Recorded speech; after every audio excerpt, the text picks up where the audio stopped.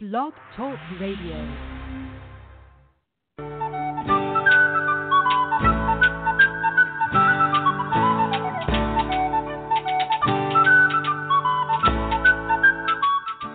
Welcome to the Spiritual Unity Radio Network, a station dedicated to the concept that all manifestations of the divine are equally valid. Join Reverend Terry Power HP, Robin McKean, and all the hosts for programming covering a wide range of spiritual topics, right here on Blog Talk Radio.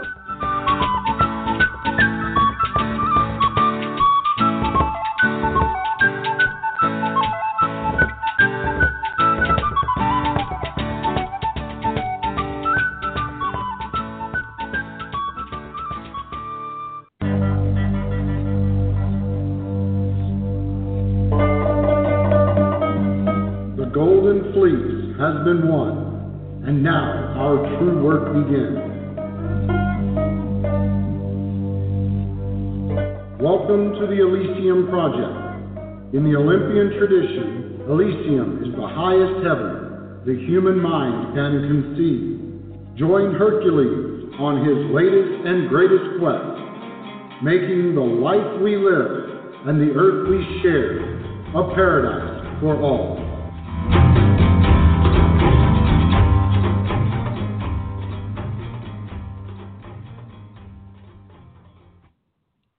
Greetings and welcome to the Elysium Project. I am Hercules Invictus, and tonight we are focusing on optimal wellness. I am greatly honored to introduce our first segment, Kak Young's The Art of Healing. The topic tonight is the secret rise of PTSD, and Kak's guest is Dr. Lori Nadel, author of The 5 Gifts. Greetings and welcome, Kak. How are you? Thank you. I'm fine, Hercules. I'm very excited about this show. Me and too. Very honored to have Lori with us.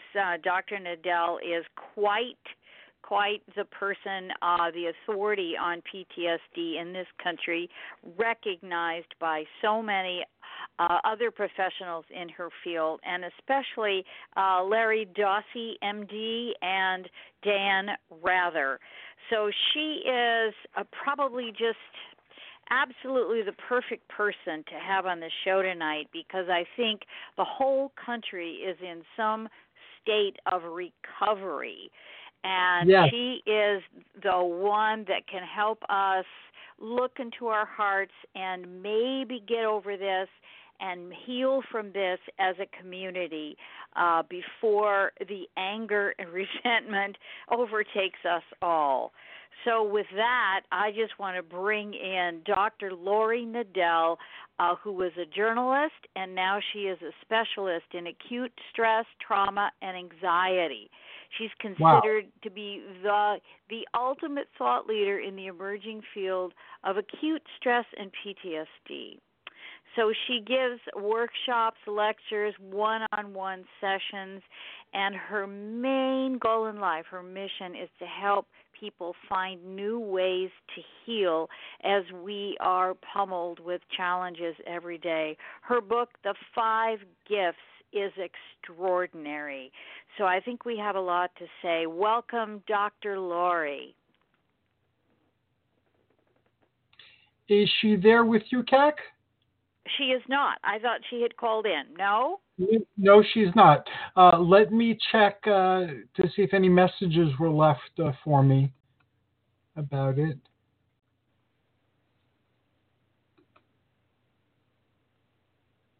No, she is not. Would you like me to play a song while you contact her? Yes, let's see if we can do that. Yeah, let me give her a call and see what's up. I know she's prepared to be on the show. Maybe she just lost the number. I'll check my, yes, play a song, please. We'll be right back. Thank you.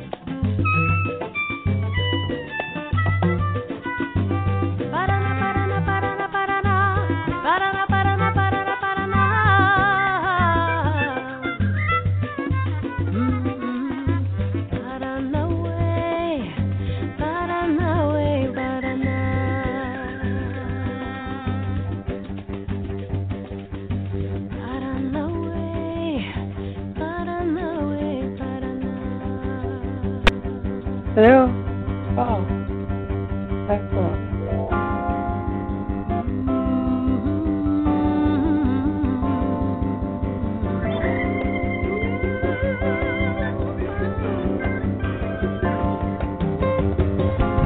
You don't know me, but I'm your brother.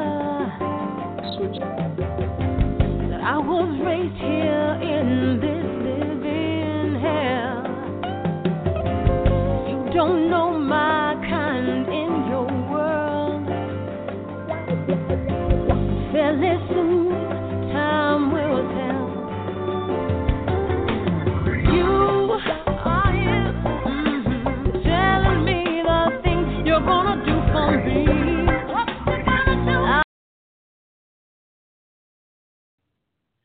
Greetings, this is Hercules again. You're listening to the Elysium Project, and we are now going ahead with Kak Young's The Art of Healing. And Kak's guest tonight is Lori Nadell, author of The 5 Gifts, and the topic is The Secret Rise of PTSD. Thank you very much, Hercules, and welcome, Dr. Lori. We had introduced you previously prior to our little technical problem, but now that we're here, thank you for being with us. Oh, thank you so much for having me as your guest. I'm really looking forward to our interview.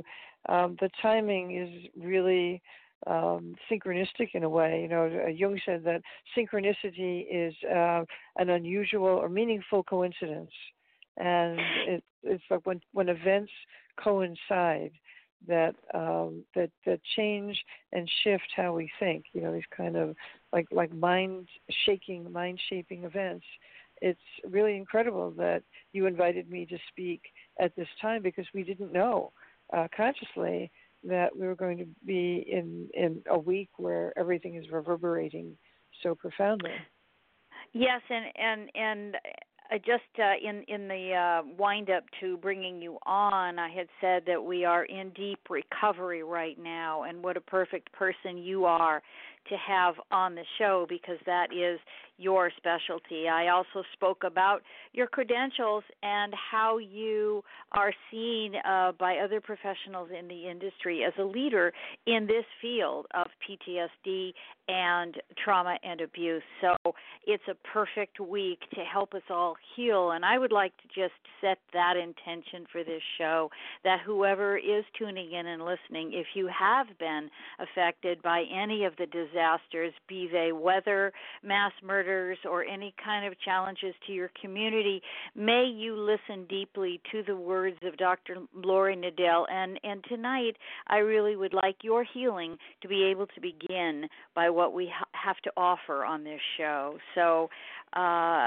let's start, Lori, a little bit easing into this subject. We want to talk about PTSD, but we also want to speak about the 5 gifts, your book, the impact that it has had on the industry and many people's lives, because you went through this yourself. You have first-hand experience of disaster and trauma. So why don't you just take us a little bit back into your personal experience? Well, thank you for that glowing introduction. I very much appreciate it, and I respect the work that you do as a healer and your work as an author and as a radio host. This is just such an amazing opportunity to really think about what's needed right now when we've had, as I said, such a mind-altering, reality shift. Which has been coming for a while, but it's almost like, when the cracks in the earth get to a certain point or reverberation reaches a certain point, things start to break apart. And it feels like, our culture, we have a collective broken heart, and we're breaking apart because of this. And it's, we have not experienced this in our lifetimes, and maybe during the Civil War to a certain degree, I guess during the Vietnam War. There have been times in our history where there's been a tremendous amount of, tension or friction or bloodshed even between groups of people. But there's something that's so devastating about this wave of events that's hitting us, on our own shores.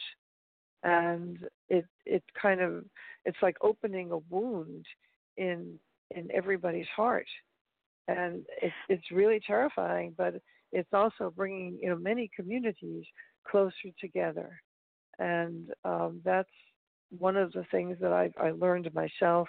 I lost my house to Hurricane Sandy. Prior to that, many years earlier, I had been a reporter in South America in a dictatorship, a military dictatorship, and I was working on a story for Newsweek, and the source informed on me to the head of the military junta, and I had to escape the country. And as a result of that, I did a lot of work for human rights and human rights for journalists for about 10 years. I was heavily involved in that because it just shook me to my core that there would be violations of human dignity and human rights on that level, as we've seen in other countries. We've seen it. We've read about it. We've seen video of it, and now it feels like it's like something is curdling, and our country is becoming one of those bitter, anguished places where there's a lot of hostility and hatred and bloodshed. And it's painful. Why do you think everybody is so angry? And I make that as a sweeping generalization for a purpose, but why do you think everybody's just on fire and so angry? Well, I know this is going to sound really weird, but there's a lot of technology, and there are shifts in electromagnetic energies and frequencies in the atmosphere that we're certainly not conscious of, but which affect our DNA, and it affects us neurologically, and so there are a lot of influences that are conscious, like being exposed to information 24/7, to the speed of the internet, to the overwhelming range of choices and options, and the fact that we're developing a very short attention span. And with a short attention span, that means we get very easily frustrated. And when we get easily frustrated, if we haven't learned how to kind of hold on to emotions, or how to delay reactions, or how to think about what we're feeling, we end up like 2-year-olds. And it's like, I want it now. There was a study that people, if it took more than 2 seconds for something to download, people around the world, everywhere, that there was a Microsoft study, people got impatient. I mean, a 2 second attention span, that's less than a goldfish. So there's 8 seconds. And so, we're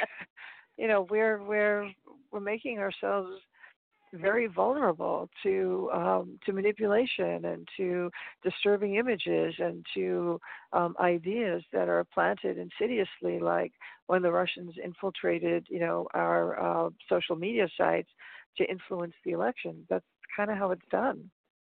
It's creating a factoid and calling it a meme and putting it out there, in cyberspace. And, they act like little, like microbes in the mind. And millions of us are, we're being influenced by them all the time without realizing it. And what do we do? It's a really tough one, because it really is, I think that the energy of, what to me are the foundation for building a foundation for healing and a stronger sense of interdependence. I think the 5 gifts are really essential, because we have humility, which is, the foundational gift, which is like, oh my God, why did this happen to me? And humility says, we don't get to choose our suffering in this world, and everybody, nobody gets through life without suffering. And, there's something that puts it on a kind of more universal ocean of suffering. And we feel connected to other people. Many of us then feel more connected to other people, because there's a bond of humility and there's a bond of empathy. And the patience is something that, we've lost completely, because we don't know how to handle frustration if after 2 seconds, you're ready to start screaming at the computer or your phone. And I get like that too sometimes. And I go like, what's wrong with you? Who acts like that? I see it, from a different generation. So, but I can see how people's attention spans are getting shorter, and the wiring in the brain is probably, changing to accommodate, this rapid input of pixels of information. So, we're evolving genetically, I guess, and technologically, and at the expense of empathy and at the expense of compassion. And I think that ultimately those are the gifts that kind of, carry us, to the real phases of healing, because it's a long process. Well, yeah, you ask in your book. We'll go through the 5 gifts here in this segment, but the first one you ask, would you rather have 1 million Twitter followers or humility? Right. And which one would you rather have? And of course, right. You assume that the reader is going to choose the Twitter followers. Right. But it would be the wiser thing to choose humility. Right. Well, humility will outlast your Twitter followers for sure. Humility is it's ageless, it's timeless. It's like a foundational part of the psyche. It's part of who we are, because we can't control it. We can't control everything, and that's these horrible disasters. They make us, they render us helpless, and in that horror and helplessness, we really we're humbled by these things that can happen that are just beyond our understanding and control. And there's humility in that. All right, so humility then is not being weak. It's not, mea culpa. It's not being sorry for everything. It's not, taking the second place in line. Humility is really a state of mind of understanding then that there is something greater than you that is at control. And so with humility, you would try then not to fix everything, but to accept it and then work through it? Well, to accept it, because you may not, we don't really work through it in a conscious way. That part of the work is conscious and mindful, but a lot of we talk about after a catastrophic loss, the impact of what we just took in, or witnessed, or survived, or the loss that we went through. It's visceral, and we actually feel it in our body. And there's the process of digesting the raw emotion and the physical part of it is called metabolizing. And just like we metabolize food, and it can take 3 to 5 years to metabolize an event like the ones that have happened this weekend for people who are directly involved. Now, can they be metabolized negatively? Not they're being metabolized. I think the inference is that they're being absorbed, into the kind of the bloodstream of the psyche. They're kind of helping you to, you can't accept. I think after Parkland, I was in a debriefing session with Dr. Jeffrey Mitchell of the International Critical Incident Stress Foundation, and he works a lot with. We work a lot with first responders after events like this, and he was saying to one group who had been at Marjorie Stoneman Douglas on the day of the mass shooting, he said, you will never make sense of this, but you will eventually come to terms with it, and you learn how to live with it, with the feelings that will never really go away, which are the feelings of having lost something of profound importance. But it hones you in a way, and in many cases it makes us more compassionate. It makes us more connected to each other. Makes us more honest with ourselves. I mean, there are a lot of benefits to it. Just not a fun So humility way to get there. is the gateway. Humility then is the gateway to compassion, understanding, and maybe forming deeper social bonds. I think that's an excellent way to put it. But also, it kind of takes you into a foundation within yourself, where your ego has to get out of the way and say, I don't control everything that happens in the world, and there are very beautiful things that happen that I don't control, and there are also horrible things that can happen. And, I'm not the greatest force in the universe. And that's, true humility is to be humbled by a force far greater than ourselves. And you talk about patience being the second gift. And is that sort of like sitting by the wayside and saying, well, I have no control, therefore I just have to wait this out? Is this kind of a situation where you do nothing? Or what does patience really look like in this healing process? Well, I think patience is when, the hurt goes on longer than, people are telling you that it should. Because, the help cycle after, say, events like El Paso or Dayton or Parkland, for example, or other places. The help cycle, people are interested and they want to help for 2 months, maybe 3 months, and then you start hearing from people, sometimes people you're very close to, what's wrong with you? Why aren't you over this yet? And sometimes it can start as early as 2 months, 3 months after an event, and there's no longer the same kind of media attention on the event. And so, you're left to cope with this loss on your own. And sometimes, it's like a very deep river, and it's going to take longer for that river to kind of become a stream and then just kind of, be absorbed, into who you are becoming. But that's an organic process. And just like we wouldn't yell at, a tree or a flower if the flower was late, patience is the gift that lets us accept we may not be as far along as we would like to be or we think we should be. Boy, that's really true, Lori. I think, as you know, and the audience out here knows, I've told the story. I was in the Thomas Fire, and we are surrounded by construction day in, day out, noise, dirt, strangers, all kinds of pressure. Our continual challenge is to not only have patience for the process, but to also be patient, because we only lost 30% of our house, and I was able to get that back together in about 4 months, whereas our neighbors, it's going on almost 2 years now, and they're still not even half built, some not even started.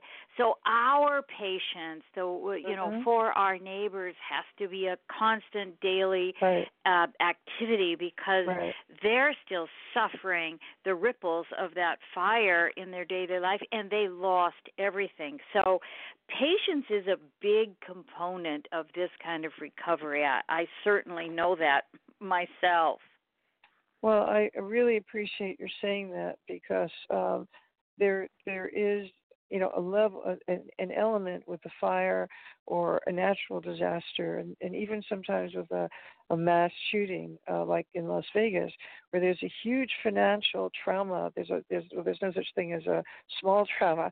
So there's a significant financial trauma that accompanies the healing process. So that after you go through the horror of the fire or the tornado or the hurricane, and you begin the process of cleaning up or picking up, or whatever it is you're going to do, you have to make survival decisions under stress. And for some people, that state goes on for years. And it's not uncommon for FEMA to be present in a location for many years after the event. These are massively destructive to the economies of these neighborhoods, and it's never talked about. But it's a huge problem. I mean, bankruptcies go up, I think, 26% 2 years after an event in those states that have had some kind of a disastrous event. In Las Vegas, where I think 54 people were killed by the gunmen at the hotel where they're having the concert. The hotel company, I think it's MGM Grand, are suing the survivors and relatives of the victims of that shooting. They've actually sued them. The company has sued them. And the company claims that they're in compliance with the Homeland Security regulations for, safety training with regard to shooters and other attackers, and they feel that they're being, I guess, maybe wrongly sued, so they're suing the victims, they're suing the survivors' relatives, and that's like a financial war that's being waged on these people that went through this horrible massacre. I mean, the trauma that goes on at a financial level after a major event like this, it's spooky, and it's never talked about. No. And that's where the patience comes in, because, if you're going through it yourself, then you have to be really patient with yourself, because sometimes things don't get done in the time that you want them done.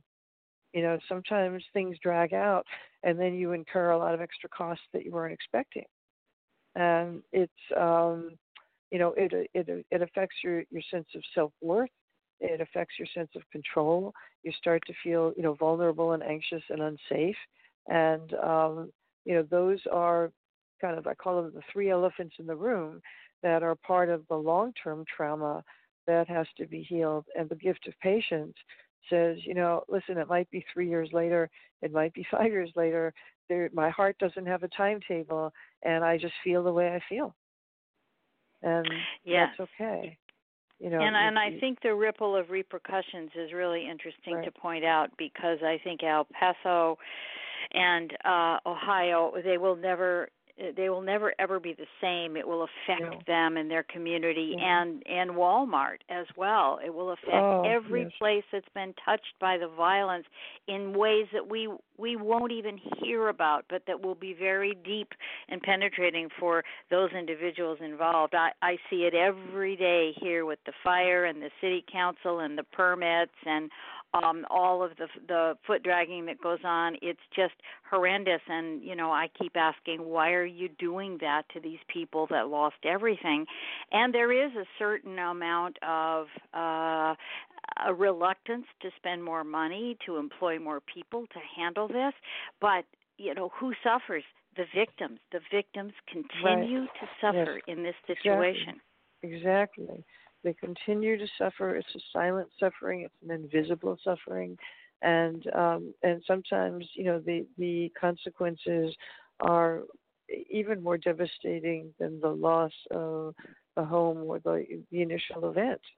Because sometimes it feels that on top of what you went through, you're being punished, or you're being betrayed, or you're being somehow or other ostracized, and you're not being supported for what you've been through.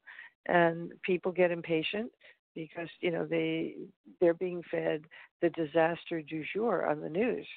And so, ask them a week from now what happened last week, and they won't remember where the shootings were, or even if the shootings were last week, because everyone's attention span is moving so quickly that memory is distorted now, and last week is like ancient history. Well, yes, and I think when we recall, I happened to be in New York for Sandy Hook, and I was there present, and there's a very big difference being around the area and having those feelings and those vibrations, if you will. And I think that the Sandy Hook people now are still fighting for their rights, are still fighting for justice, and they continue to suffer the loss of their children and the loss of the physical place. It is horrendous for them, and yet they've been overshadowed by these other traumas. Your third gift, you say, is empathy, the third gift. Right. Now, is that where we come in to have the empathy for the victims and ourselves after this kind of a disaster and a trauma? Well, I think, empathy of all, I think of these as the 5 unbearable gifts. Because let's face it, nobody wants patience. You want it now. Patience is the gift that helps you handle the frustration of not getting what you want now. And empathy is the gift that feels good. The more you give, the more you receive, and it's very uplifting. And but the empathy cycle doesn't last very long after a disaster. And people have to get into their own meeting their own survival needs or whatever, and so there's a disconnect that happens, and it can be very abrupt. And so what we really need after a critical event like these shootings last weekend is a sustainable empathy. It's empathy for the long haul. It's not judging somebody if 2 or 3 or 5 years later they're still, mourning, or they're still, upset or depressed, or, if their heart is breaking. It's the empathy to say, hey, what do you need? Can I help you? Do you want to go for a walk? Is there something you'd like to do? And that's sustainable empathy. It's real friendship. Sustainable empathy. And that is something that we also have to give ourselves, don't you think, right. Lori? We have to have Absolutely. empathy for ourselves and our process, and maybe just take it easy. You have a lot of things about self-care in your book, too, about what's important to have that empathy for ourselves, that patience for ourselves, right. and that humility to know that, hey, there's not much I can do about it, but I can take care of myself. I can make sure that I can greet the next day and be strong for others too. Right. Absolutely. Beautifully put. It's an empathy. It's kind of like a chain that connects us. Very fine but very strong gold chain that connects us. Because we're connected by our concern for each other. And our respect for that you might need something that I would be able to offer to you or to help you with that would make your day go easier or help you survive in some way, or just kind of lend a friendly ear, because people do need to talk about their feelings. And they do. and process this whole thing, right. and not to go over and over it. Oh, it's my story. Let me tell you my story. But really, the more you hear it, the more you begin to be able to accept that, as you were saying, metabolize it, and bring it inside. It because it's a shattering event. And what do you Yes. do with all that shatter? You have to do Right. something with it. Absolutely. Absolutely. And that's how, also how you begin, to heal. Because I talk about vitamins for the soul in, I think it's chapter 9, I think it is. And it's the process of taking at least 5 minutes a day to do something that nurtures your soul. Because, when you kind of get shot out of a cannon and life as you know it, gets kind of shattered or broken apart, and you land and you have to start making survival decisions very quickly while you're still in shock. And there's a kind of adrenaline to that, but it can cause all kinds of physical symptoms, and it can lead to anxiety and burnout, if nothing else. And even though it's kind of very energizing, also in a weird way. And so it's important to have that empathy for yourself by giving yourself these little vitamins for the soul moments throughout the day, so that you can let your soul catch up and kind of breathe again from the inside out. Because there's only so long that we can be running on empty. And, after a disaster, you run on empty for quite a while, because you're in survival, financial survival, physical survival, emotional survival. So the empathy for ourselves is huge, because it's a lot that we have to process and a lot that we have to move through in order to get to a place of calm and rest within ourselves. Which leads us and you into your fourth gift, which is called forgiveness. Now, that's huge for everybody. The forgiveness word comes up, and people go, oh, no, who do I have to forgive now for doing what? But let's talk about the broader concept of what forgiveness really means. Well, that's a good question, because this is something that comes up in many different religions and spiritual traditions, and I think it means something different, specifically in different religions. I always think of forgiveness as compassion, but it's also, as I talk about it, we think of forgiveness as a light switch, where it's either off or on. But if you think of forgiveness as a dial, an old analog model of a dial or a spectrum, so it can be moving all the time. If you step into what it's like to be forgiving, so that you activate what it's like to be forgiving, then you can be forgiving 5% of the time right now, and maybe 20% tomorrow, and you may never get to 100%, but you could get to 100% at some point, and then you could go back to 60%. There's no real end game when you step into what it's like to be forgiving, because that automatically puts you more in touch with that forgiving part of yourself.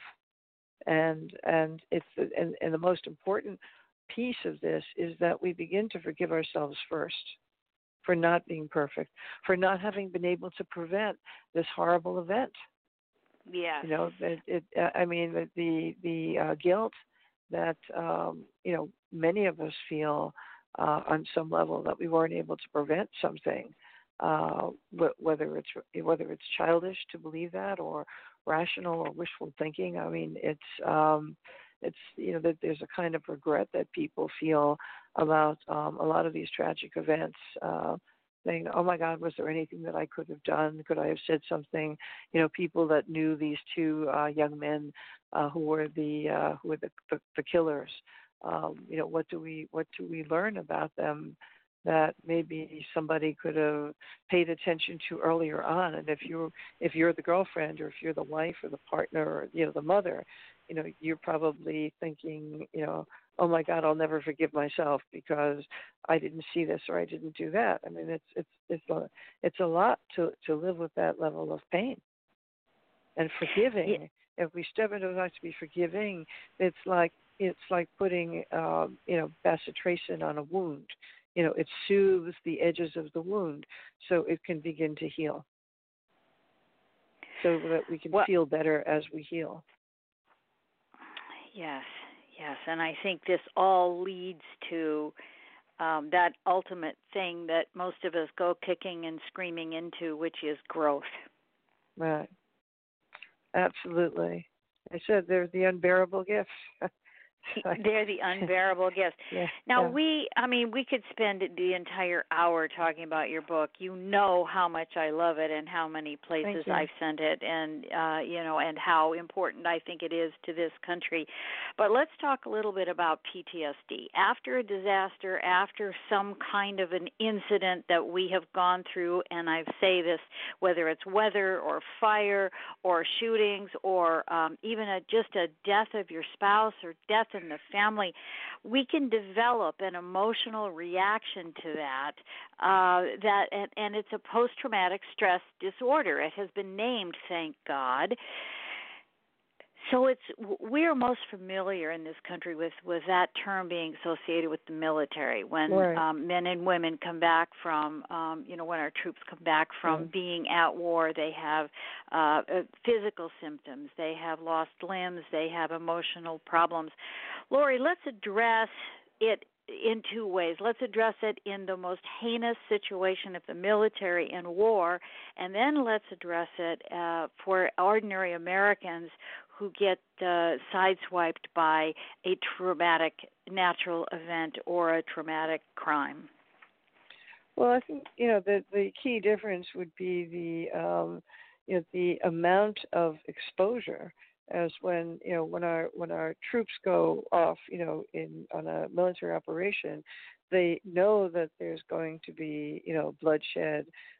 They are mentally prepared to go in and to do battle and to witness things that are really heinous and horrifying, and to do it very often because they have a sense of responsibility to our country if that's what it takes. So so when they come back to civilian life, and people just want to watch the game and go shopping, they can't adjust to this reality because of what they've been through. So that there's a kind of the PTSD is so it stands for post-traumatic stress disorder. It surfaces the earliest it would surface would be 6 months after an event like this, and it can show up in terms of like arousal, hyper arousal, the feeling that you're going to jump out of your skin, the expectation that something's coming around the corner, flashbacks in which your body actually feels as if it's living through that experience again. So you have flashbacks, you have arousal and avoidance, where you can develop phobia about leaving your house because you feel so unsafe in your own skin. So, this is now happening in this country to such an extent that a few weeks ago, the Centers for Disease Control declared PTSD to be a national epidemic with 44 million Americans. And I don't know how that breaks down into civilian and military, but 44 million Americans are reported to be suffering from PTSD. I think that is not an accurate statistic because most people don't recognize how serious this can be, and they don't report it or go for help. So it really is an elephant in the room. You loved your title. The hidden secret of PTSD. It is an elephant in the room because 44 million people. That's a lot of people walking around, in a kind of state of, hypervigilance and a startled response where you're ready to jump out of your skin, and you have extreme fear, and this leads to sleeping problems, digestion problems, headaches, nervousness. It can increase your blood pressure, just from a physical stress point of view, but it can cause you, to be confused or forgetful. It can be, difficult to make decisions that you need to make. It can be physically uncomfortable, and you can just really begin to withdraw from life because of it. And it can hit anyone at any time, because a traumatic event is very simply one that brings us face to face with a sudden violent event in which there was loss of life. And so we survived it, we witnessed it, or we were close to somebody who was affected by it in some way. And this can affect our... I just want to say, it doesn't mean it's not a bad hair day. If something is upsetting to us, that doesn't really mean it was traumatic. Yes, and this particular disorder can happen to you at work. It can happen to you at home. You can find yourself in situations acting out and not knowing why. What can be done? How can people get help? How can this be ameliorated, if you will? Well, I think there are many websites, and the government has put up some excellent websites, VA.gov, and the Centers for Disease Control, the Mayo Clinic, National Institutes of Health. If you Google PTSD, there's a lot of really excellent information that's readily available. And I think that's one of the things that has kind of brought this out into the open, is that there is, the public awareness of mental health issues is really improving. And we're not in the dark ages anymore, although we do have some very serious emotional, distress and meltdown issues that we have to address as a society.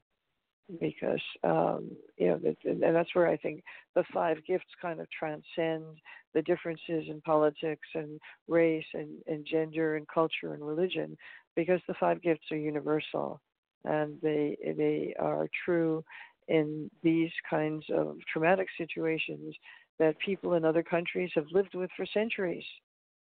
This is not a new thing. If you speak to somebody who grew up in Europe during World War II, or you speak to somebody who worked in Rwanda during the time of the genocide, or you speak to an Israeli mother or father about how they what do they teach their children so that they can live on the edge of these attacks that are part of life in Israel. We don't have that mentality, and the 5 gifts are part of that mentality that keep us human with each other instead of super protective and hyper vigilant. We have to be able to give to each other for comfort and support. Does PTSD need to be diagnosed for us to know that we have it? That's a good question. It does not, although very often if the signs or the indications of PTSD have reached the point where you really are withdrawing from life, or you're not able, you don't feel that you're able to function, at home or in a relationship. It literally takes over your body. It's like your body feels hot wired by electricity, and you just want to jump out of your skin. It's a horrible sensation, and if that's how you're feeling it, you really need to get medical help. You need to find a psychiatrist first who specializes in PTSD and get an accurate diagnosis, and then you can explore your options, which are both holistic and homeopathic and pharmaceutical, or nutritional. I mean, there are all kinds of different ways and combinations of ways to approach our mental health these days. So we have a lot of tools that we can use. So, you can identify those symptoms. It will put you hopefully in a mode of actively wanting to do research and find the best way of helping yourself so that you don't feel like you're jumping out of your skin. Because it's out there. There are tools, there's information, there are support groups, there's a lot of free support, and there's a lot of websites. I mean, it's you don't have to do it alone anymore, and I think that's a great can thing. PTSD? I'm sorry, the delay here. Sometimes I talk over you. Can PTSD be cured or just managed? Because it's all of our emotions are stored as molecules in the part of the brain, which is the limbic system, which is where all of those molecules of emotion are stored, and all of our emotions originate in the form of not so synapses, but neurochemicals in the brain, like serotonin or cortisol, stress hormones, pleasure hormones, oxytocin, and those hormones can be triggered by our reaction to any of the 5 physical senses. So something we see, we hear, we feel, we smell, we touch. It could be a little bit of music. It could be, a smell of turkey roasting that takes you back to your childhood, to your grandmother's kitchen. So these associations are chemical, and we re-experience the memory as a cascade of these chemicals that are how we humans express our emotions. And so with trauma molecules, conversely, the horror of what we experienced or witnessed is also stored as like a little capsule, like a little molecule, and that can also be very sensitive, and it can be reactivated years and years and years later after your conscious mind has forgotten that you ever had any contact or connection with that, with that moment or that experience. And so you never know is the answer. The molecules of emotion are there. They don't go away. There are a lot of techniques that we have now for repositioning them, realigning them, eye movement, repatterning, emotional freedom technique, which is acupressure on acupuncture meridians. It tells the body how to release some of the emotions that are still stored in the cells, because a lot of our trauma, the emotional trauma that we re-experience years later, is because it's a chemical response to a trigger or memory, and so you can't really cure it because it's kind of part of our biology if we've had these experiences, but we can learn how to not just cope with it or live with it, but we can find a way for it to be a catalyst to transform our life in some way, because we really, it's like I really need to do something with this horrible feeling so that maybe I can contribute to the healing of somebody else who has this horrible feeling, which I think is, that we call it very often post-traumatic growth. It's someone who's been through hell, comes out the other side, says, wow, that was like, I can't imagine how horrible that is, but let me be there for somebody else down the road who may be going through something that's just as horrible. And that's what you see in El Paso. You see the people reaching out, families helping families, thousands and thousands of, flowers and all the crosses and the art, this outpouring of community, which we saw in New York after September 11th, when sometimes a disaster brings it forth. And that it can also be part of the foundation for post-traumatic growth, because you want to sustain that, because it just feels real. It gives you a sense of strength and purpose and connection. Well, and one of the things that I think and I know Hercules and the audience knows that I'm also I work with aromatherapy and essential oils, and I do know that in some cases of PTSD, being able to reach the limbic system with a new fragrance, with something that alters that memory, especially when a person is on the verge of or in the throes of the highly charged situation. Aromatherapy can mitigate that, reach the limbic system through the olfactory bulbs, and change the chemical reactions, or begin to, at least for the moment. And if one tends to want to do that on a repeated basis, lavender is one of the really good ones that helps with that, as is Roman chamomile, because those are soothing fragrances. And when they reach the brain is soothed. So there's things that people can do at home for themselves when they've been through a trauma. That's one of the gentle ways. You also mentioned homeopathic remedies. There are some of those too. So it doesn't have to be hardcore drugs. You don't have to be on some kind of a drug, but you can do gentle things for yourself and for your body that helps you relieve those highly charged moments when you feel like you're out of control and back into your disorder, into your trauma. When you're back there, it helps bring you forward. And I think, I've always wanted to add a sixth thing to your book, and that is evolution, to say that once we have grown, now we have evolved. And if we can go through your 5 points, we end up at this place where we have used them, honed them, become better people, and then evolved our entire humanity. We've brought everybody forward with us through this terrible, terrible disaster. Exactly, and we've changed organically. Talk about evolution. There's biological evolution, the mindful evolution, that we can begin to make some choices about how we process trauma, so that it doesn't get kind of released into the DNA of future generations, because they're just starting to do research in that.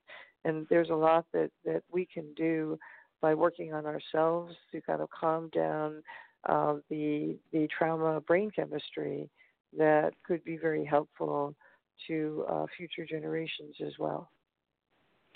I want to sort of wrap up here in the next 90 seconds, Lori. Let's go over your 5 gifts again. First of all, the book is called The 5 Gifts, Discovering Hope, Healing, and Strength When Disaster Strikes. It's on Amazon. It's a beautiful book. If you have been through a disaster, get it for yourself. If you know people that have been through a disaster, buy it for them and send it to them. So the first gift, Lori, is humility.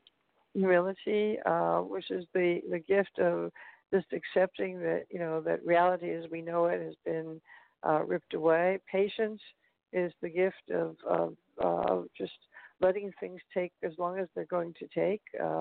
Not being angry with yourself or someone if they haven't gone forward enough. There's no timetable for healing. Empathy is how we stay connected. Forgiving ourselves is the place we need to begin, because we weren't able to prevent what happened. And growth is really when we're able to integrate this experience so that we can come out stronger and lead more fulfilling lives. Well, you certainly did that with your experience of Sandy and all the trauma that you went through, rebuilding, having to abandon all of that. I mean, you've been, you've been down the gauntlet and back yourself several times. And that brought you to write this book, which is indeed the gift to our planet, indeed a helpful healer for many of us. And I would just like to thank you so much for that. I know it helped me, Lori, and it's helped many of my neighbors get through the Thomas Fire. And is there anything that you would like to say? Or it just means the world to me. I'm sorry to interrupt. It just means the world to me. Thank you so much for saying that. Well, you're very welcome. And how can people find you, Lori? Well, I have a website which is in the process of being redesigned, but you can still you can reach me at LoriNadel.com. It's LaurieNadel.com, or you can find me on Twitter at Dr. Lori. And my phone number is I have a new number, so you can still call me at 212-560-2333 and leave a voicemail message, and I will personally call you back. Well, I don't think it gets any better than that, Dr. Lori. I mean, I love you with my heart and soul, and I'm so grateful that you're on this earth and that our paths have crossed. And I thank you for your time. I thank you for your heart, and I thank you above all for your wisdom and your courage. I love you. Well, thank you, Jack. And igualmente, I love you too. Thank you so much for being part of my journey. Thank you, and I think we can turn this back over to Hercules. All right. Wow, what a show! This was a very deep, timely, and game-changing and life-transforming hour. Thank you to both of you. Thank you. Oh my God, thank you, Kak. You're an amazing interviewer. Brilliant questions. Yes, she is. Oh, thank you. Thank you. Yeah, thank you so much. Well, thank you. It's just been great. I had questions to bring Hercules in, too, but we ran out of time. So, Lori, will you please come back another time? I'd like to continue this and bring in Hercules, too. He is a healer and amazing, and the three of us together can have a dynamite discussion. Well, thank you. I would love to. I really thank you so much for another invitation. I think it would be awesome. Okay, we'll do it. All right. Thanks again. A brief break and listen to Bone Post Orchestra's Cry Freedom, and then we'll be back with the Empowered Hour. And again, I cannot thank you guys enough. This was awesome. Thank you. Thank you. Thank you both.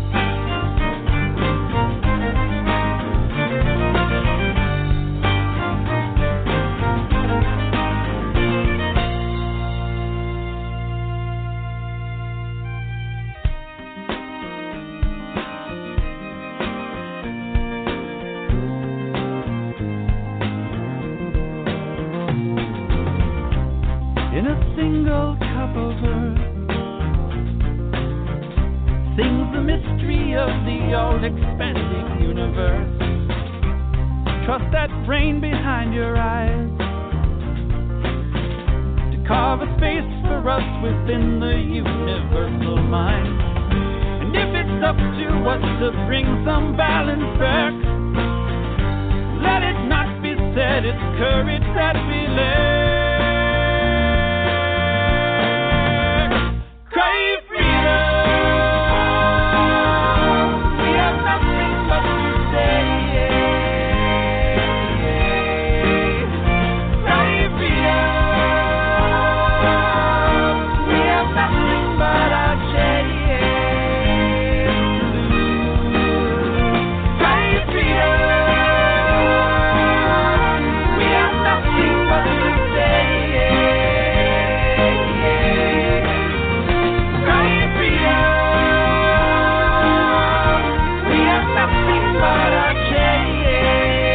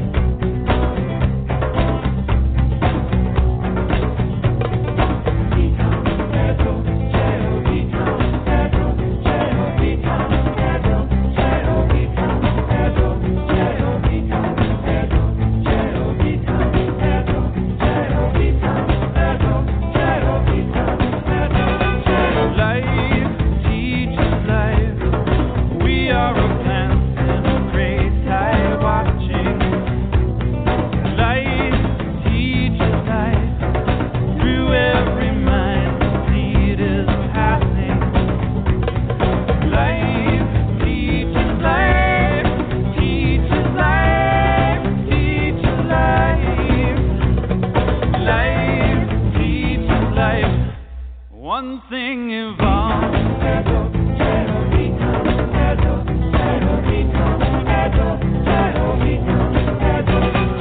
4 billion years of evolution, a lifespan of frost on a windswept tide. Peel off the fears of savage delusions, and wave after wave of the old gods die. Life teaches life, teaches life, teaches life. Life teaches life. One thing evolves.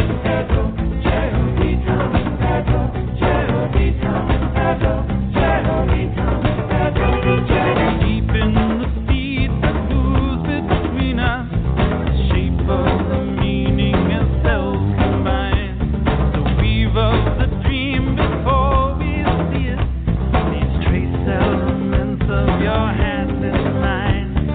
Life teaches life, teaches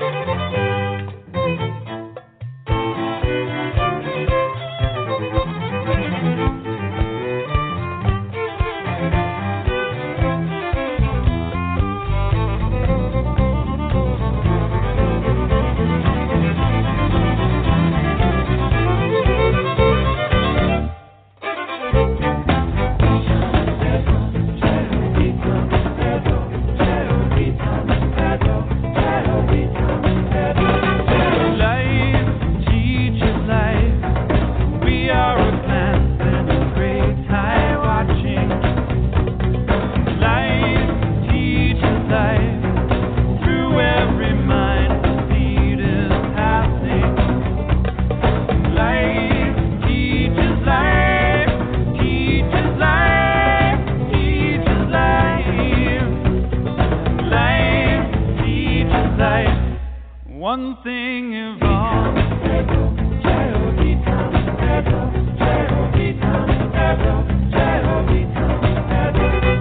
Strand in the web of all existence, revealed in the joy of a midnight kiss, spanning the centuries of starlit distance, or so it would seem on a night like this.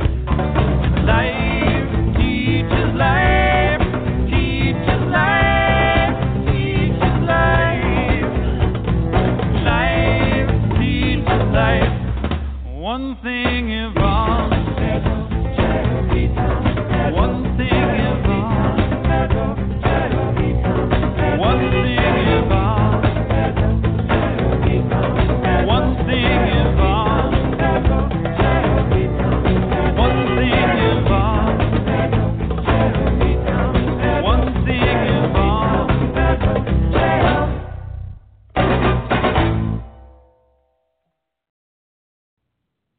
Greetings and welcome back to the Elysium Project. I'm Hercules Invictus, and this is the Empowered Hour. We seem to be having connectivity issues again, so until we get them resolved, I will orient you as to what we're all about, share what we've done, and what we plan on doing. Most of our shows and most of my efforts come under the umbrella of the Age of Heroes. The Age of Heroes is an initiative that proclaimed, it's almost 20 years ago now, that the age of the victim is finally over and the Age of Heroes has begun. The way of the hero posits that one must utilize one's individual strengths to make one's world a better place. One need not be perfect or operating from ideal circumstances either. Are not the heroes that inspire us often tragically flawed? Are their lives not in a state of flux and full of uncertainty?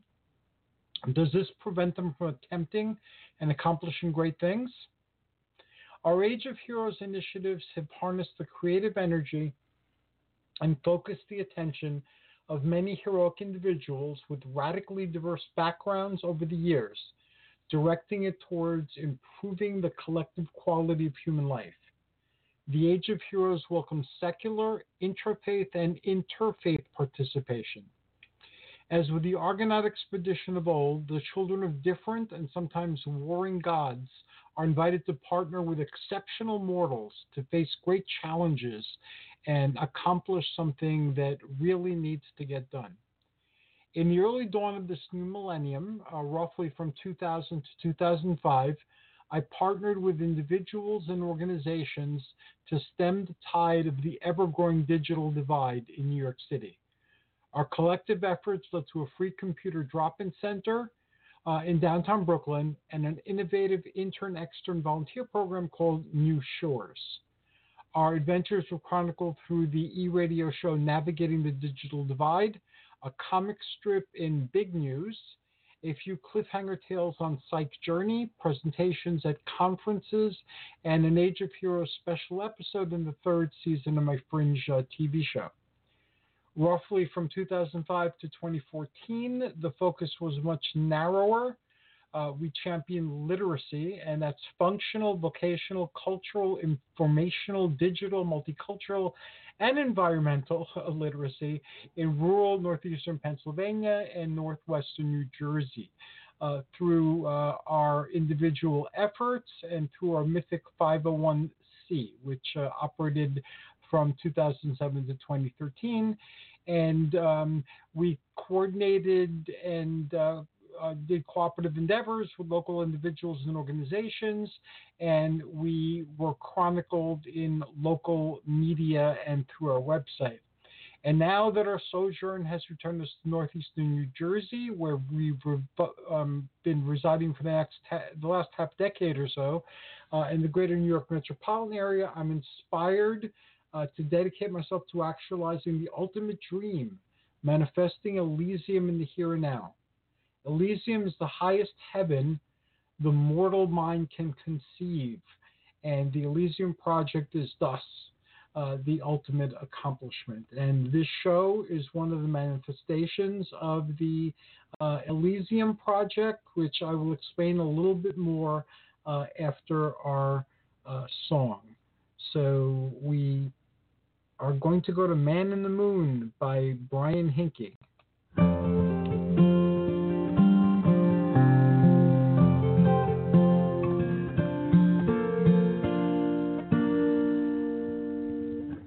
When the stars come out in their shadows in the air, I will be there with you, moonlight in your hair, forever with you, forever I am yours. I am the man in the moon. I am the guardian of travelers at night. I help illuminate the fortune teller's sight.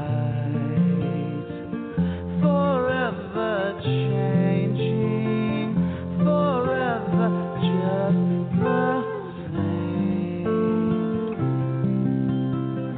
I am the one, I am the man in the moon.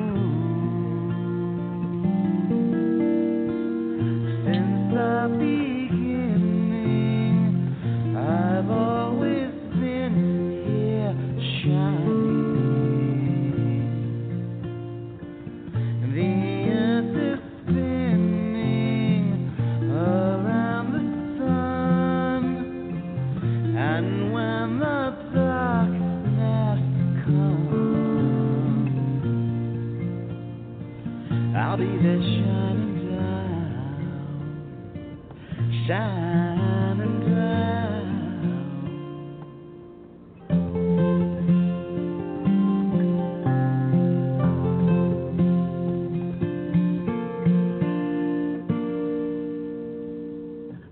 When Mother Earth is dreaming of the coming day,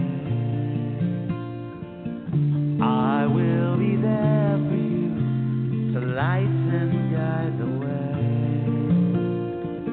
Forever shining, forever I am yours.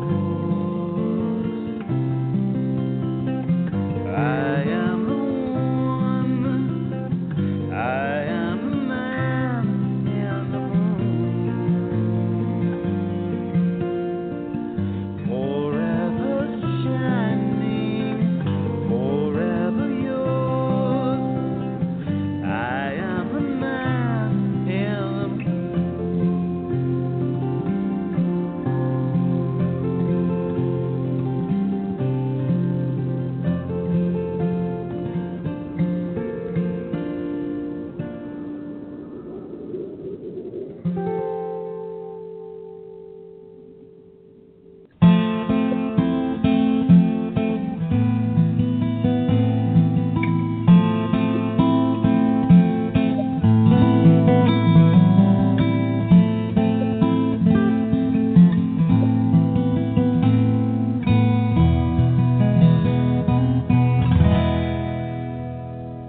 She stands by a river beneath the moon, holding a basket of flowers. She tosses them in to the waves and the wind, and offers her dream to the Raven King. All dressed in black, he flies on the back of a raven between the stars.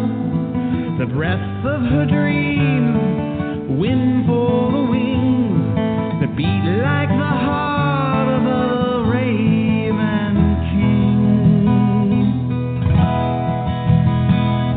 The song that she sings for the Raven King.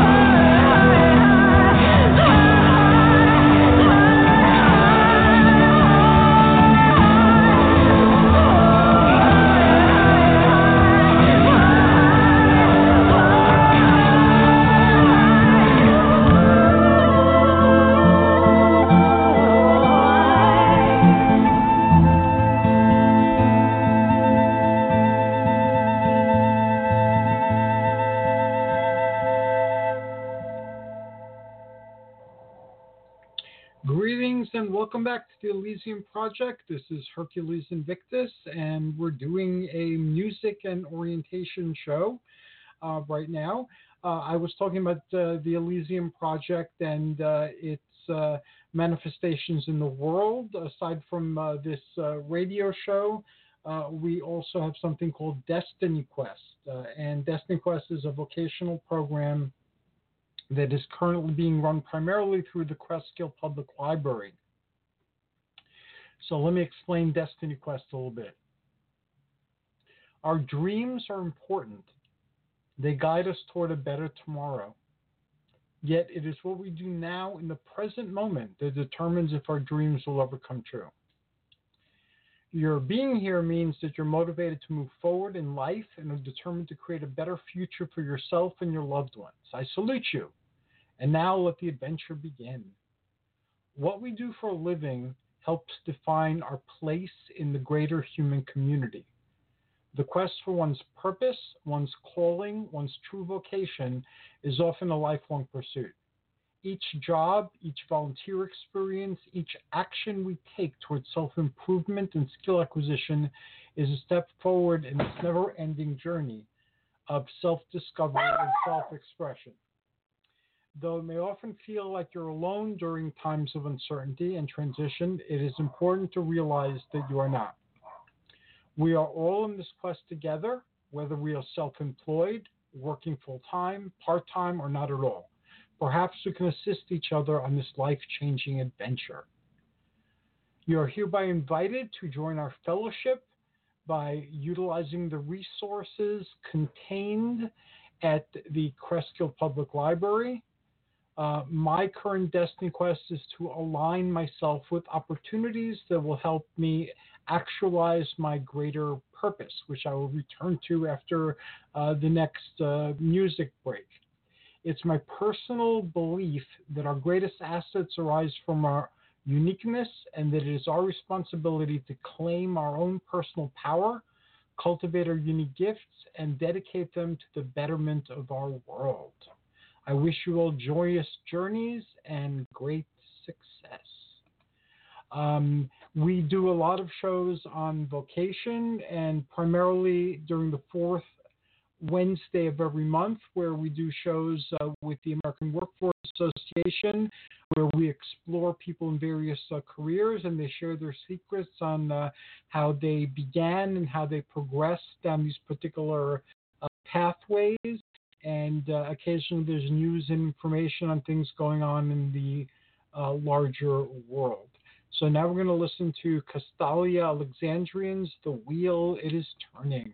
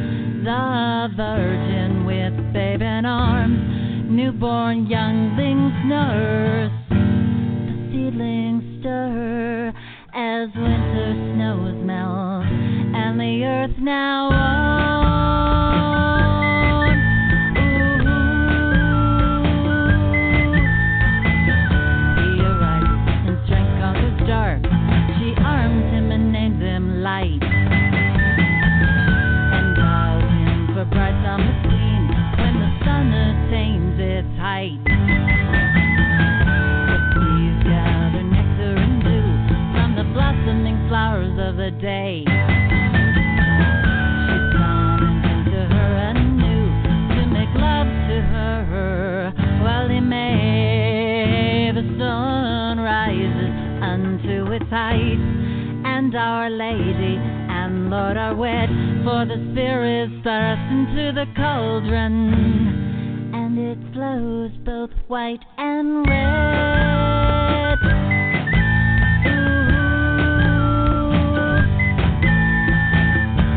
First fruits are reaped in the field, and the sickle flies over the corn.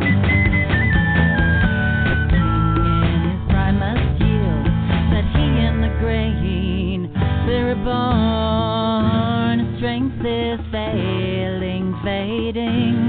He becomes the Lord of Night, and she shares with him the changes. Robed in black, face corpse white. Ooh. She follows him down to darkness, to where the shadows dwell, embracing the Lord of the hidden seed, and making heaven of hell. Ooh. Within the womb of night, the Lord of the hidden seed embraces the silent maid, the lance or the cauldron bleed.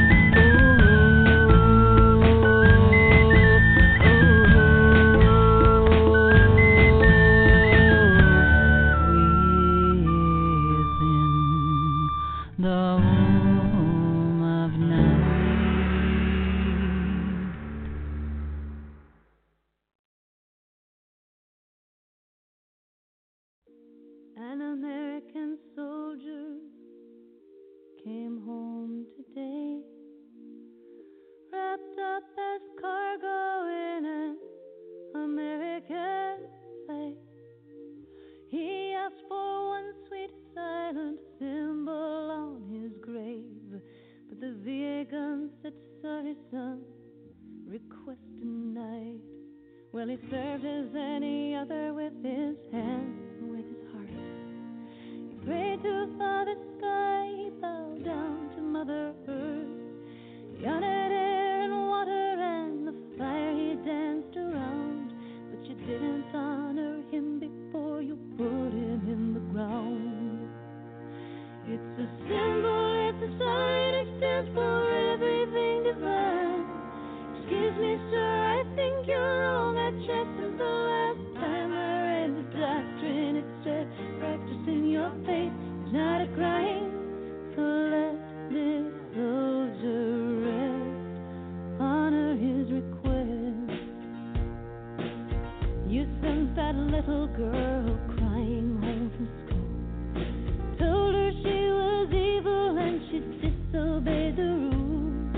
You took away her pendant, grandmother's gift, but the other kids are free to wear their crucifix. And she knows that if you catch her that you'll have her expelled. She's frightened every member of her family's going to hell. She's all messed up, she's fighting.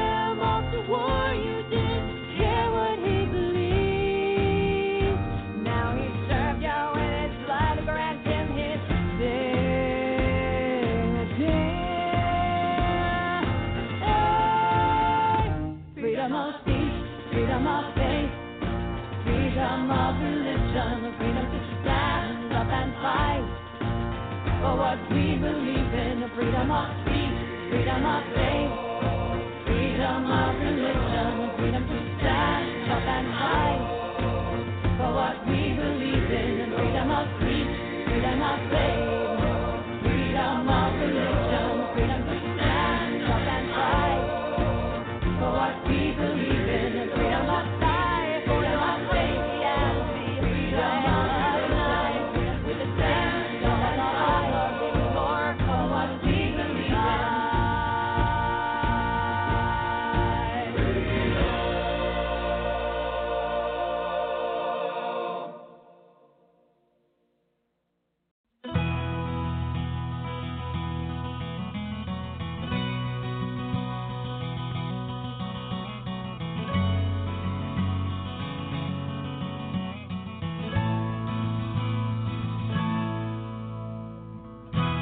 I am the face within the leaf. I'm the voice within the tree. I am boy, I am man, the face of the changing land. And I have been your constant guide, from your caves on the mountainside. We have walked hand in hand. And everywhere that I have been, my passing turns the grey to green. The birds sing to the dawn, and the land has awoken. And oh, my lady lays with me, and our love weaves a tapestry, eternal threads, unbroken. I am lover, I am father, I am horned god and king. I'm the life in all of nature that is reborn every spring. Call of stag and cry of eagle, I am child of barleycorn, and I am the antlered crown and standing storm.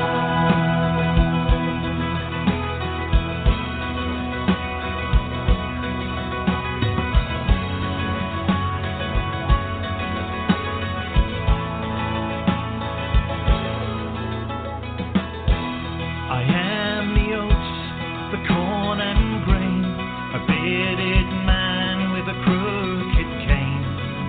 Cut me down, I must die, for the land to be born again.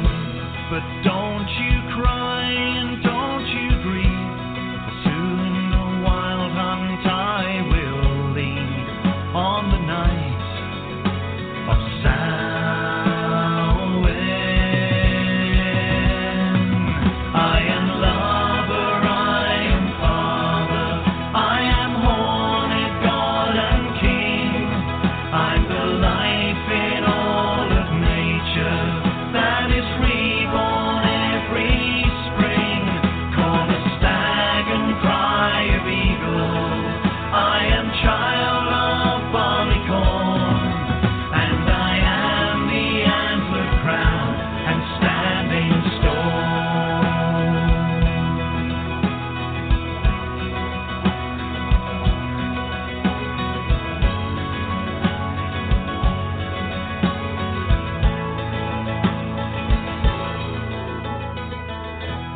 The air is cold, the sky is grey. Where am I this winter's day? Bones of trees, fallen leaves, the time of the winter queen. But through the wind and snow and rain, know that a part of me remains. Holly stands evergreen. I am lover, I am father, I am horned god and king. I'm the life in all of nature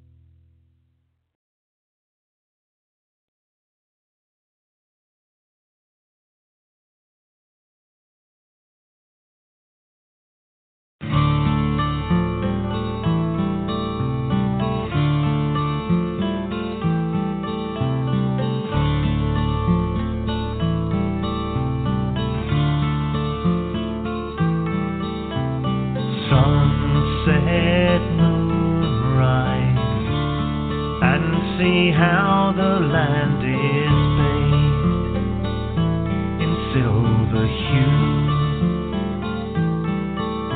You feel so lonely. Come with me and let me show there are others just like you, who feel the powers of earth, sea and sky, of dragon and fairy and shades of the night. Hear the call of our ancestors of blood and bone, of womb and tomb and standing stone. Lady, stir your cauldron well, chant your words and sing your spell. Deep within this darkened hall, hear the goddess Ceridwen call.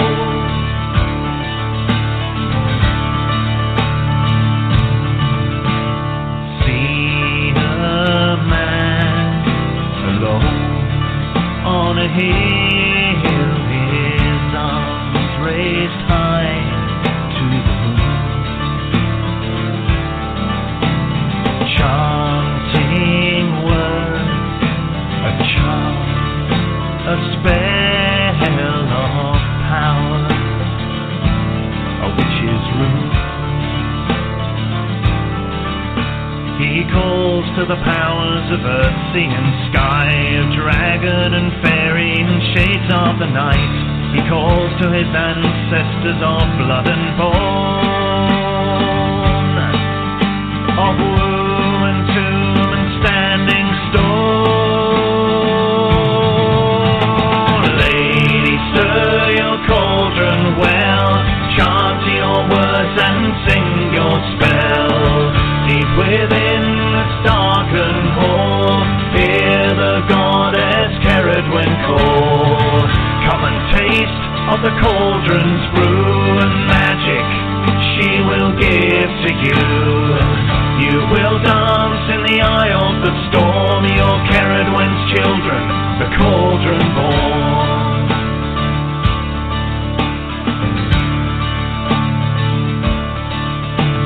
A charm of silver, the gypsy said when he was just 17.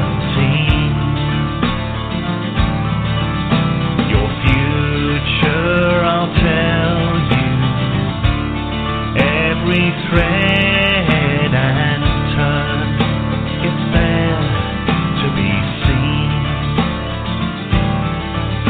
She took his hands, tracing the lines, searching for patterns and looking for signs.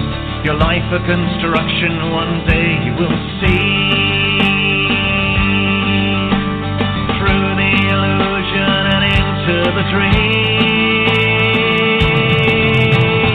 Lady, stir your cauldron well, chant your words and sing your spell. Deep within this darkened hall, hear the goddess Ceridwen call. Come and taste of the cauldron's brew and magic she will give to you. You will dance in the eye of the storm, your Ceridwen's children, the cauldron born.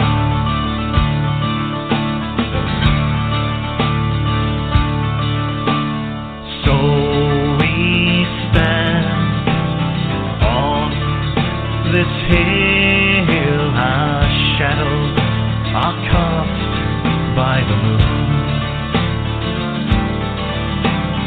chanting words, our charm, our spell of power, our witch's rune. We call to the powers of earth, sea and sky, of dragon and fairy and shades of the night. We call to our ancestors of blood and bone,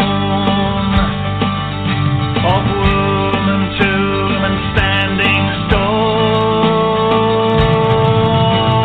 Lady, stir your cauldron well, chant your words and sing your spell.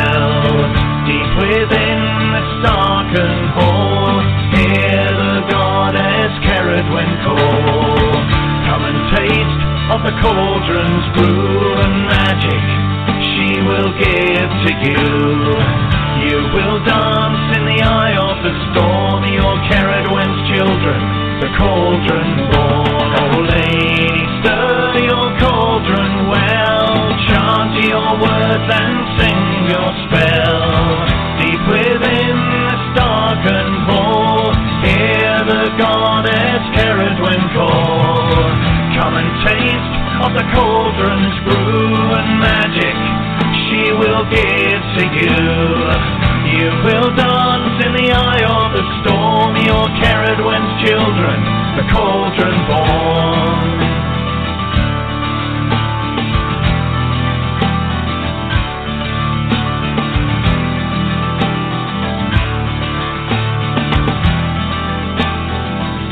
You're the cauldron born, cauldron born, with a cauldron born, cauldron born, with a cauldron born.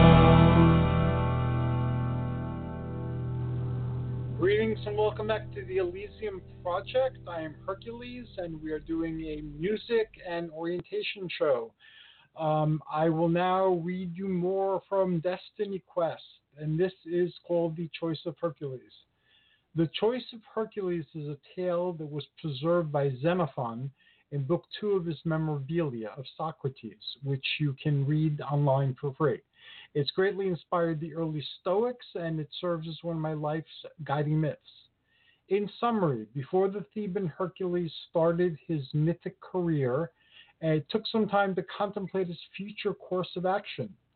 While he thought things through, he was approached by two imposing female personages, Arete and Kakia. Kakia promised him an easy path, filled with life's greatest distractions, but devoid of all sense of personal responsibility or social conscience.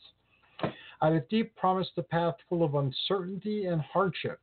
She offered him a difficult future that fully embraced personal and social responsibility and demanded unceasing action, even when no reward was promised and no relief was in sight.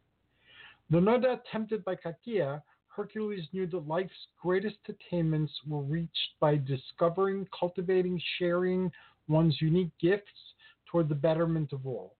He embraced his best destiny and freely chose the path of Arete.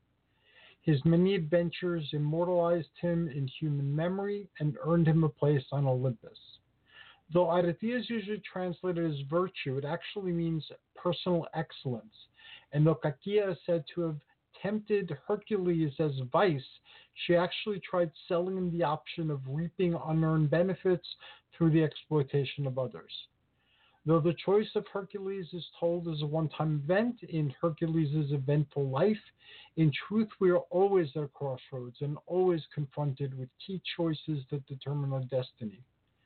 In order of Thieves' greatest hero, I resolved to choose my future courses of action as wisely as my deepest insights and highest perspectives allowed. I would forever strive for personal excellence by discovering, cultivating, and sharing my own unique gifts toward the betterment of all. Those of you who know me know that I am guided by these myths, and I have been for a very long time. I will share with you my primal vision that has guided me since childhood. It often did not make sense to me, especially early on in my life, but it has proven more and more meaningful as my life progresses. And this vision is exactly the same now for going on, I guess, over 50 years. I glimpsed the top of a mountain shrouded in mist. Hovering on high, I can discern the ruins of an ancient Acropolis complex in the timeless twilight. I await alone, formless in the silence.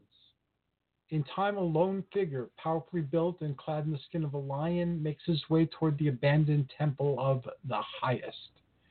His hair and beard are still mostly brown, though streaked with white and gray. In his right hand, he wields a knobby club studded with bronze. My consciousness enters this figure, and henceforth I see through his eyes. I know that I am now Hercules, son of Zeus and progenitor of my line. Entering the fallen structure, I move through it unerringly until I reach a rectangular stone table, a long-neglected altar to the Olympians. Upon the altar is an antique horn from a heavenly bull, I tell myself. I then realize that I've been here many times before and that I know exactly what I must do. The horn is of monstrous size and etched with arcane glyphs. Some of the etchings are inlaid with silvery metal. I put down my club, cautiously lift the artifact to my lips, then blow into the smaller end with all my strength. The bellowing call echoes through the firmaments. With the horn of summoning still in hand, I exit the temple and peer purposefully into the murky skies near where I myself once hovered. I can detect faint presences, spirits that have answered my summons, who will help me in carrying out my Olympian mission. Some take on form while others remain formless, but this I know. All who have responded will assist me in some unique and important way. And with this realization, the vision starts to fade. I am blessed with a brief glimpse of the ruins restored to their former glory. The sky is lambent, blue, and clear. There are mythic beings engaged in joyous activity, I myself among them, and I realize that this is Mount Olympus, my eternal point of origin and return, my heaven and my soul's true home. And now, onward to another song.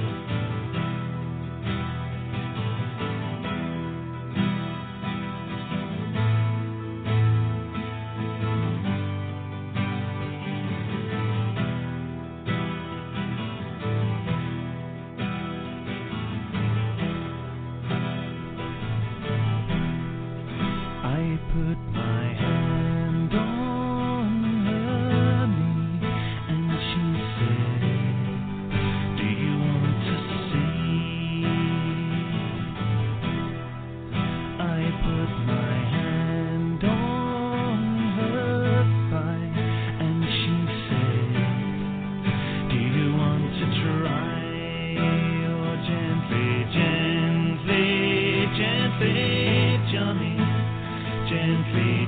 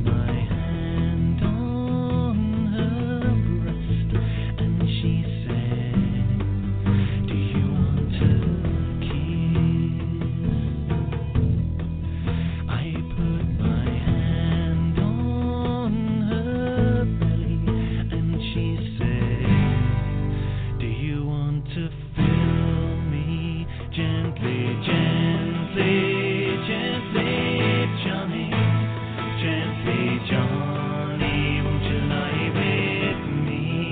Oh, gently, gently, gently, Johnny, gently, Johnny, won't you lie with me? Oh, gently, gently, gently, Johnny, gently, Johnny, won't you lie with me? Oh, gently, gently, gently, Johnny, gently, Johnny, won't you lie with me? Won't you lie with me? Come and lie with me. Won't you lie with me? Come and lie with me. Won't you lie with